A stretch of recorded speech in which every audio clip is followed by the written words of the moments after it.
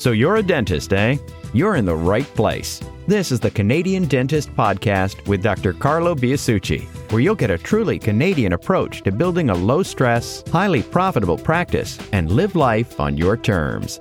Learn more at theelitepractice.com.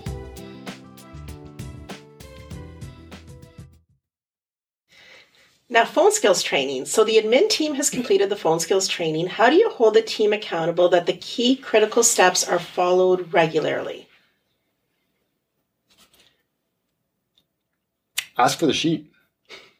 That's the bottom line. So the phone skills training has been created in a way where it is as, you choose the right word, but I would say as simple to stay within the guardrails as possible, right? It's designed in a way where if you follow that sheet, you really have a hard time failing. Now, it doesn't mean you can only say what's on the sheet, right? But if at least that's what you said, that needs to be in your conversation somewhere, then you're going to get there, right? Like you can spend a little extra time building rapport with a person or, sympathizing with them if they want something to share with you, about an experience, that kind of thing. That's fine. But if you follow the sheet, you'll check all the boxes. If you don't, then routinely, because we've tested this sheet, by the way, people listening, this sheet was used for like hundreds of calls per day for years, right? This is not something that we just kind of put together because it looks cool. It's had various iterations. It's had different presentations, but the final version that we're using is the version that we used and tested for years. And we noticed this. If you use the sheet, you have a call that's about half the time. The average is about 2.5 minutes.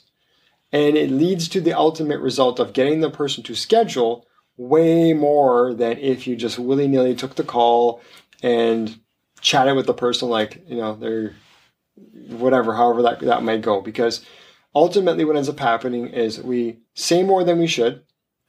We naturally, by our own natures, want to share our experiences.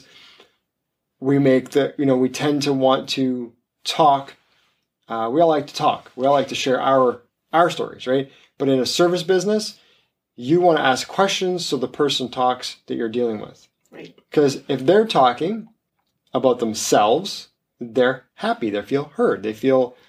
right? So that's like, again, customer service 101, which we don't need to get into today, but to back to your point about the phone sheet, if you follow that sheet and you are intentional about what you're saying, you're not going off on wild tangents and you're not answering questions that they didn't ask, which is really, really important because sometimes you answer a question they didn't think about and now it becomes a barrier. It happens so often. We listen to call recordings. That's like frequently the issue. I just want to let you know this. Just want to let you know that. It's like, but if you didn't say that, they were coming in. Like, why? I mean, no, don't get me wrong. I'm not talking about issues of informed consent or otherwise. I'm just thinking like they didn't ask that. If you wanted to deal with that question, you should have dealt with it when it came up, when they were in front of you, because you could have done a much better job. Now you scared them. Right. Right?